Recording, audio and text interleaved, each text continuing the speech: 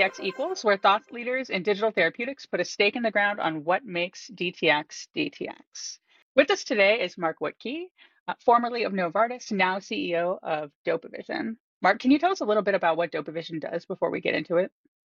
So thanks, Acacia, for having me on the podcast. It's really a pleasure to be here. At Dopavision, we're developing a novel therapeutic to treat myopia progression or nearsightedness progression in pediatric populations. And our approach is digitally delivered using a blue light stimulation of the blind spot to increase the levels of dopamine in the eye, which has been shown to slow the progression of myopia. So not a lot of people know this, but myopia has been exploding in prevalence in the last couple of generations and is expected to hit about 50% of the population by the year 2050. So a really big problem. And we're trying to really come up with a new digital solution to be able to treat this problem. Well, first of all, let me just say that's pretty awesome. We don't get a lot of things in digital therapeutics acting on physical things. So I'm already excited to dig in about this. But before we nerd out on Dopavision itself, tell us a little bit about you and specifically what's a formative event in your life or career that influenced your path to DTX? How did you even get here, right? You were at Novartis for a really long time. Yeah, so I'm a scientist by training, so I have a PhD in biology. And while I was doing my postdoc, I kind of chose a bit of a business route to take for a little bit. That led me through a couple of career changes, but eventually to Novartis, where I did a lot of work first in portfolio management, but eventually developing new therapeutics. That was leading drug and device programs for new therapeutics. What really got me interested in digital, got me really excited about digital. There's actually not just one event, but there's actually a couple of them. One, I was working on a project where I realized that the scope of access that people have to digital media is really stunning. So I worked on a project where we specifically were working with people in a very rural area, and we realized that even people in this very remote rural area had access to a smartphone and a data plan, and that lets you start thinking about the reach that you can get with digital therapeutics. In addition to this, while I was working on a small molecule project, a pharmaceutical project, we started working on a digital assessment for one of the key endpoints that we were dealing with. And what really got me excited about that was thinking, wait a minute, instead of just getting a reading once every month when these patients go into the clinic, we can actually start collecting data almost daily about how they're progressing against our efficacy endpoint. And again, we didn't get it daily, but we could, when you have something that's highly variable, to be able to look at sort of more continuous data rather than just once every month is really attractive as well. After that, I actually ended up leading a digital therapeutics team for a little while. And that, again, the idea of having someone be able to pull their phone out of their pocket and get a treatment from our company was really, really exciting, really interesting, and how we could just be integrated into people's everyday lives. And then last but not least, as you know Francesca, my wife, quite well. So, living with Francesca, who has been a digital therapeutics investor, has been the CDO of a company, is the founder of her own digital therapeutic startup, has really helped me as well see the possibilities that we have here. So I think that's been also really exciting. Well, now that you brought up Francesca, I feel I have to mention the Wuttke sandwich. Can you tell us a little bit about that? Yeah, so we've both been in the business for quite some time, working on these solutions, both small molecules, but we both found our way to digital eventually. So it's been great to have your own wife be a great resource to you. I feel that maybe like two people actually saw that on LinkedIn, and I was one of them, and I'm going to keep it alive forever. Wuttke sandwich, it's happening. Yeah, whenever you have both of us speaking and someone in between, that poor person is always stuck in the middle sandwich. Of the sandwich. Yeah, exactly. Yeah. All right. So with that in mind, right, so you're probably one of the, even though you were kind of, you came to digital therapeutics in a more like a gradual way as you started to see its appeal as opposed to landing there. You were there kind of like in an interesting way because it was through Novartis and, relatively early in the digital therapeutics movement. So I'm really excited to get your perspective on the field as a whole. We don't often get somebody who is 100% in digital therapeutics and was 100% in pharma. So, given that background, tell us a little bit about what DTX kind of means to you. DTX equals what? Yeah, if I was to think about this, I would say that DTX equals access. There's still a clear gap in underserved groups with respect to access to healthcare right now. And if we think about the promise of digital, right? And by the way, thinking about pure digital therapeutics, but also thinking about a company like Dopavision where we're digitally delivering something. So we're not a pure digital therapeutic, but just leveraging a digital approach for something. You really have the ability to increase access in a number of different ways, right? So one of them, of course, is the idea that there's physical gaps, right? Where a patient might not be able to get to a physician or get to a point of care site where they can actually receive either a diagnosis, a treatment, et cetera, where they're going to be. So being able to bring this to them, I think, is one thing.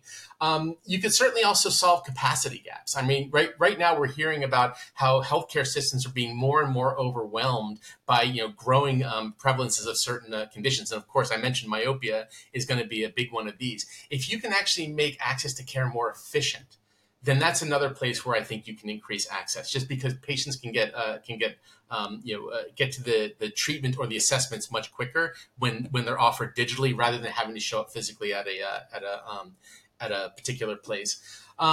You may even be able to solve economic gaps for these things as well, right? There are possibilities for certain digital approaches to be able to price things more economically. And so you might be able to offer things to patients in a way that is much more affordable to them that might not be able to afford standard of care right now. I think that those are kind of, for me, they encompass a little bit of a thing around access and how digital approaches can really increase that for patients.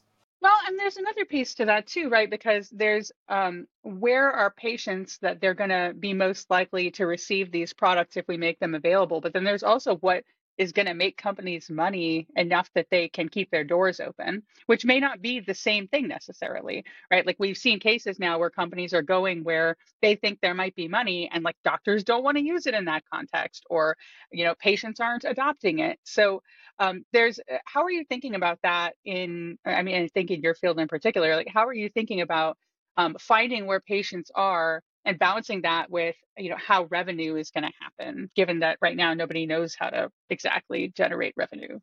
Right. Yeah. Well. I mean, there's a few ways that you can think about it, right? So one way you can think about it is, of course, the physician can still be quite quite involved in the diagnosis, in the monitoring, in the treatment, et cetera. But at the same time, the patient can then be accessing all those things through a remote setup, right? And those, by the way, can be reimbursed. They can sometimes generate revenue for the eye care provider. Certainly for the company is generating these digital therapeutics. The ability to go out and monetize these shouldn't be that different from what you're looking at with, say, a pharmaceutical model, right? Where the patient wants access to a specific treatment. The idea is that they pay for it. It's either reimbursed directly through a payer, maybe a single payer, maybe a private payer, or the patient can pay for it themselves out of pocket. And there should be no reason that you can't do the same thing with a digital approach, right? Certainly the digital economy is quite robust. So did I answer your question properly? I want to make sure I'm sort of thinking that I don't see why there should be a big gap there, but I can see where maybe there has been in the past, but maybe that's more about, sort of people getting used to a new approach. I wonder a little bit too if you have more moves in ophthalmology than you do in mental health, which is where I spend most of my time, right? It's like if you think about, well, okay, people go to the doctor for eye exams, right? But people also maybe would pay out of pocket for. So like you have kind of more options there versus I think in mental health there's very much a saturation of options where if patients paying out of pocket is less of an option, but might also be the easiest path to revenue. So we're seeing a lot of this like kind of adoption of direct to consumer in some places where like I don't know, maybe you're never going to get patients to pay for it. Yeah. Yeah, that's a good point. So One thing you're bringing up, which is true, is it is true that in most markets, a lot of optometry and ophthalmology is paid out of pocket, right? A lot of the solutions that people would go after. Actually, at the moment right now, myopia control, the control of myopia progression, the solutions that are available for that, many of them are out of pocket, and I'd say actually at this point most of them, right? So it actually is a place where you might have a group that is already somewhat more predisposed to out of pocket. That doesn't mean we're There's not not looking another for it. digital solution, right? Like it's not Right. like there are 8 of you and you have to so I think it's a different sort of challenge where, if I'm going to go up against, all the existing mental health solutions, I've got to explain how I'm different in a Yeah. way that is much, I think, more apparent. So yeah, it's interesting because I think it is sort of industry dependent. I don't Yeah. disagree with what you're saying, but there are differences in markets' willingness to kind of expectations about what should be reimbursed in Yeah, different areas too. Yeah. a really good point. Yeah, if you get we always say that in certain European countries, if you get a prescription for something, there is no way you're going to pay for it right now, right? And like it's just not in it's not in the DNA right now to pay for things. But again, these things change, and you kind of alluded to one thing. If you can be very differentiated from other offerings, that might cause people to reach into their pockets. One other nice thing for us is it's a pediatric population. That's when you see most progression. And I will tell you one thing we have learned from past projects I've worked on. Parents are far more willing to reach into their pocket to pay for their kid than they are necessarily to pay for themselves. So the fact that we're looking for parents to pay for therapy for the child also gives you a little bit of an advantage. That may be true in mental health as well, right? I think, people are likely to be like, oh, well, this is not so urgent. I don't have to deal with it. But watching your Yeah, child suffer is a different thing altogether. yeah, So yeah, that's a good point. yeah. Okay, so in your wildest dreams, given what we've just talked about with access, but really anything you can think of, what's something that DTX will be able to do in the future that it cannot do today? Yeah, I personally love the idea of a future in which there is almost a seamless way using almost entirely, if not entirely, digital approaches to have patients do routine screenings, be diagnosed with a specific condition, be able to access a therapy, all without necessarily having to show up physically at a physician's office. That to me is the fantasy, right? And again, and they're coming. I mean, like I don't know if it's going to be as quick or slower for every therapeutic area, but you're seeing more and more of these online assessments or the ability to use your device to do an assessment, and certainly telehealth is great. I mean, we had I live in Spain, and we had moved here in 2015. One of our kids got a really bad. We bought him a cheap toy watch that had a bad band. He got a little dermatitis out of it. My wife was able to actually just get on the click on the computer, show it to a doctor using the camera. He diagnosed it and then sent them a prescription over the internet. They were able to then go fill it. Now they did have to go fill it, but that was really seamless. That took minutes instead of having to make an appointment, do all these things. So I see that as being the sort of future. And by the way, I believe we're going to get there. I think that there has been I think that there's been a couple of maybe hurdles that we've come across in the digital space lately. I think that was mainly based on some expectations that were set. It was a very new kind of very sexy way to do things, and I think people got really excited about it, and maybe they kind of rushed in full headlong. But I see there still being an opportunity for us to now, the companies that are still here, the ones that are starting now or that are still out there, they start to grow a little bit more organically, and I start to see people notice that. And I'm going to see them starting to then come in and start to build on this sort of at a more measured pace rather than all jumping in. So I'm still really hopeful. Like we have these devices, we have access to the internet. This is not going to go away. And so the ability to realize that promise, I think, is very feasible, and I see it happening, hopefully before my kids have kids. I mean, so I'll admit I am low key obsessed with much of what you just described in terms of the potential of virtual clinics to expedite access to digital products. And I went and got an eye exam, and obviously I thought of you because Mhm. Yeah, when you yeah, were talking about, like, we've talked before about the process of, well, first of all, but eye care and dental care are one of the few things that we, at least in the US, get a special insurance for from most yeah, employers, and that people mostly take care of on a routine basis and do preventative care around. So I went to this eye exam, and the doctor said, "Hey, I won't put the drops in your eyes if you pay me $40 and out of pocket, and we do this scan instead. It's better." And you don't have to get the eye drops. And I was like, sign me up, right? I gave him that $40. And so I think about there's this existing care path there where you could be like, hey, here's this thing. What do you think? Um, but I could imagine a world where one, as the technology gets better, that stuff starts to happen digitally. And also when you start to think about, clinics where um, it's not something people are good about dealing with preventatively, like going back to mental health and as an example, like, people don't even go to get regular care for their mental health. Like Yeah, two-thirds of people don't, right? So, yeah, how do we create a space for that? That's where I start to get really obsessed with what you're saying about, okay, so maybe like people in in-person practice don't necessarily want to adopt this, but what about the two-thirds of people that never make it to in-person practice? Like, what's the yeah. practice that we can create for them, that will let them get diagnosed and treated? And diagnosis, by the way, reimbursable. Like, Yeah, so, yeah. And think about yeah, the access comment that I made before, right? You just talked about a group of people, especially in mental health, right? You're dealing with a group that needs to get treatment, but is probably less likely to be able to go out and seek the treatment and get to an in-person clinic because they have their own condition causes additional hurdles. Now, if you can start taking those hurdles away, you're now increasing access to a group that potentially would have suboptimal access before. And by the way, can I say that I thought when you're telling me the story about your doctor that you were going to say that he was asking for a bribe to not put drops in your eyes. I'm like, that's a different business model. But I but yeah, I think the bribe was actually that he loved the scans so much because he could explain so many yeah, things about my eye to me if I did yeah, it. Like, it was a nerd fest for him to be able to do this scan instead of the traditional. yeah. I love Yes, that.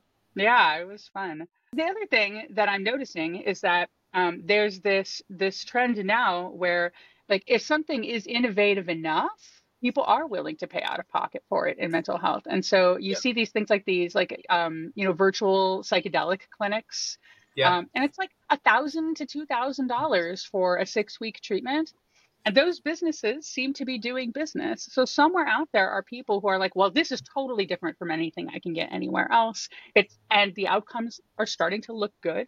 And like, at some point, people are willing to pay out of pocket like significant amounts of money. Now, yeah. whether that means that long term they're willing to pay those things, I don't know. But I see that in my mind, and when I hear things like people aren't willing to pay out of pocket for mental health care, I'm like, well, I don't know about And that. Maybe if it's and cool enough. but you also will find, by the way, the other side of that works as well too. You will sometimes find practitioners that actually use their access to the latest innovations as a way of building their practice. So they will, if something new comes out, they will try it, they will advertise it, and then they will count on that kind of getting more patients to come into the door because they say, hey, this person's on the cutting edge and they're doing these kinds of things. So that actually cuts both ways. Both the patients are more interested in it, but the eye, sorry, not eye care providers, but any practitioner can use that as a practice builder, which I think is No, also you're really right. You're right. We see that on the mental health side as well with clinics that offer, like I said, like, IV and, Spravato, these types of like the nasal ketamine treatments. Like, there are clinics that are like, hey, we're doing this new cutting edge thing, just to use the psychedelic parallel again. In-person clinics are also using this as a moat to kind of define them, or TMS, right? They're like kind of in-office TMS practices as well, where like they're doing that more cutting edge stuff. So yeah. Yeah. I think there's some space there to make a wedge. I'm with you. It's pretty exciting. But let's think about that then for a minute. Then, if we think about this, what's standing between us and the future, and we think about some of the issues that we're having in DTX and digital delivery today, right now. So the patients seem to be interested in it, right? It makes their lives easier. It increases their access, and maybe even maybe decreases their costs. The the practitioners need to come up a learning curve, right? There is some interest there from the early adopters, the innovators, and you can see where they could potentially look at these as short-term practice builders, but longer-term ways of increasing practice efficiency. So if you think about those dynamics, right, and then of course we're seeing, look, everything's always a little bit slow on the payer side. It's just the nature of a payer, right? They tend to be a little bit in the slow side, but I think that they're starting to come up. And I know that they had some challenges, but they did a lot of work and to really start setting this up and blazing a path for other people that come next and want reimbursement. So if you think about it, I see the pieces there, and I don't really see why there should be some sort of structural or fundamental block to this. So that's why I'm kind of hopeful that it's going to happen in the end. I think what most people are focusing on right now, and again, I understand this, they're looking at a couple of names that got really big, really, really fast. And then they didn't live up to expectations in the very short term that we need for, when we think about investment. So therefore people say, oh, this didn't work as well as I thought it would. Maybe that's a bust. I don't think that holds water. I don't think that that's true. I think that the pieces are still there. Now it's just a matter of maybe building this thing up, letting it grow a bit more organically. And then we're going to start seeing people say, okay, now I see how this can be a business builder. And I see that kind of coming in over time. Well, and a lot of the companies that came right after those initial companies were just running to catch up, right? So like they forgot that you have to actually talk to doctors to know what doctors want, and that you have to actually talk to patients, and that takes time. And so I think some companies are kind of having to go back and play catch up and realize like we never spoke to our end users. Oh, we didn't check with doctors and become their partners. And, that's important and needs to happen. And so, those middle companies are catching up. I think more recent companies like Dopavision maybe knew it from the beginning. But as soon as that cruise ship gets turned around, I think we're going to be in really good shape. It's just, you have to put that in your timelines. It's part of the process. And now we know. That was hammered into me in my time in the pharma companies.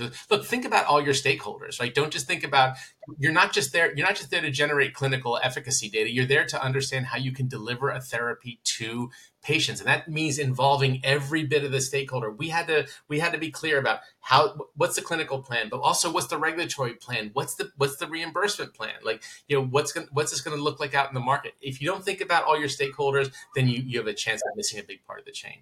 And companies founded by people from tech, not healthcare, didn't necessarily have that background. So I think we're just seeing some remnants of that. Okay, so I have to stop. As much as I think we could probably talk on and on. Yeah, sorry. This is a great conversation. Why are you apologizing? Stop that. Because I don't want to stop. I'm sorry that we have to stop. Well, fine. In that case, thank you so much for coming. Thank you all of you out there for listening. This has been DTX Equals, and that's it. Thank you, Acacia. I really appreciate you having me on. Talk to you